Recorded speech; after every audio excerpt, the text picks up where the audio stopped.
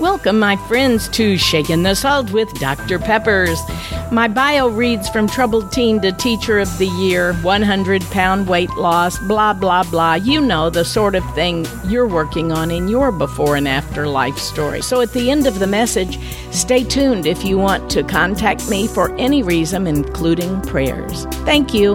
And I'm Dr. Peppers, Shakin' the Salt. Here we go.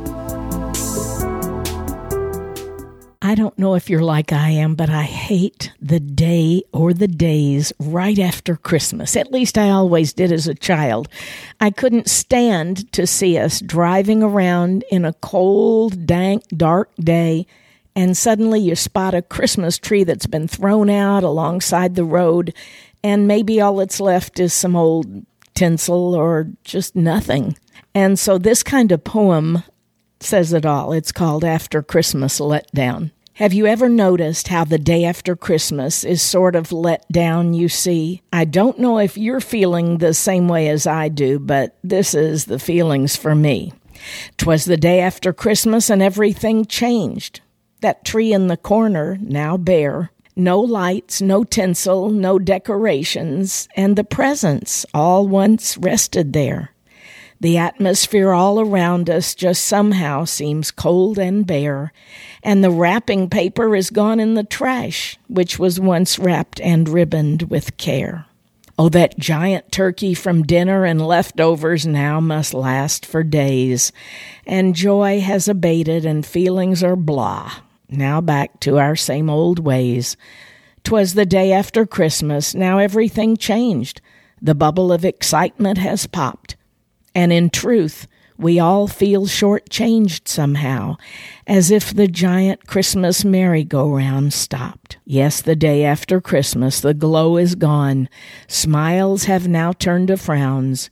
We anticipated it all for so long, you see, and now we just feel let down.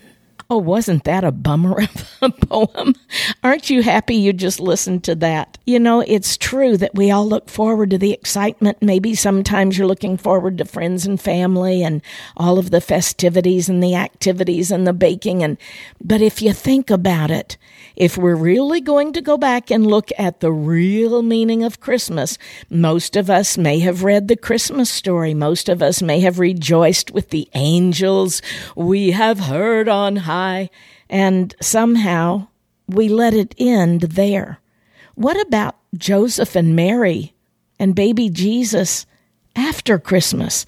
Did you ever think about that? Do we ever talk about, okay, they paid their taxes, there was no room in the inn, she gave birth, and then, what about then? Well, the angels, were hovering over, and we saw, the shepherds, they came from all the hillsides, and yeah, we teach about that. Even the wise men who would be coming, maybe a year, 2 years later. But what happened to baby Jesus, Mary, and Joseph?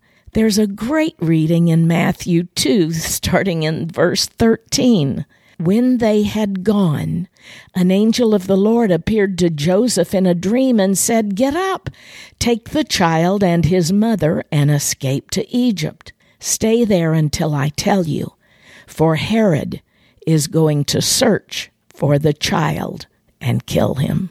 Well, what do you think Joseph thought about that? He had just made it through all of this craziness of finding out that his wife-to-be, whom he had never even had relations with, gave birth to a little boy, and now they're telling him that it's going to be his death sentence if they don't get down to Egypt.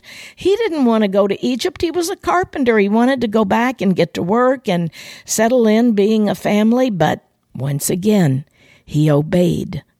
And he listened, and he got up, took the child and Mary, the mother, and during the night, when they were hidden, they left for Egypt. And he stayed there until the death of Herod.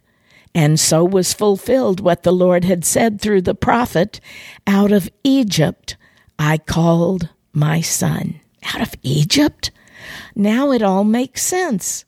And when Herod realized that he had been outwitted by the Magi, he was furious, and he gave orders to kill all the young boys in Bethlehem, and even in the vicinity around if they were 2 years old or under, in accordance with the time that he had learned from the wise men, the Magi.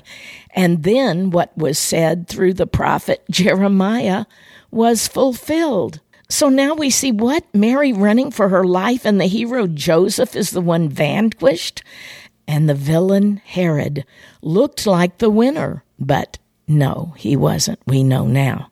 But why would God even let all of these horrible things happen, not just to Jesus and his family, but the other children? And, as we puzzle over this, really, it's a perplexing development. Several things come to light. Maybe God had good reason for bringing the birth story of Jesus to an end like this. So there are just a couple of things that we can learn from this story. We're always looking for the happy endings, and this could have been one. We could have said, and so Joseph and Mary and baby Jesus returned to their home, and they all lived happily ever after. But no, this was down to Egypt and running for your life. When my husband and I were in Egypt, we thought it was a fable. We hadn't seen this part of the Bible. This was back in the 90s. And they said, now this is the place in Egypt where Mary and Joseph and the baby lived for a while. And we went down these old carved out stone steps into a kind of a self-made cellar. And it was in a back alley. And they were selling bracelets that said Jesus. And that was it. That's all that we saw, and we thought, what on earth was this? And I guess at the time we had forgotten to look it up because we didn't know that's what happened. But if you look at Scripture, Matthew 2, starting at verse 13, you can read it specifically. And you know what? God deals in real people, not fairy tales with happy endings. He deals with real circumstances, and he gives us specific directions. He had appeared to Joseph as the angel that said, go ahead and marry Mary. And then now the angel is saying, get up and run, take the child and his mother and escape to Egypt. And Joseph was just a common day laborer. Mary was just an average teenage girl. Nothing special, nothing outstanding about why they were chosen. They were ordinary, plain, commonplace people. And that's who Jesus would choose for his disciples, his apostles. And that's who he chooses today. We are just average, common, everyday people, aren't we? And yet he says, you didn't choose me. I chose you. Why would God choose us? Only thing that I can remember and think about is that he says, I would that none would perish, but that all would be saved.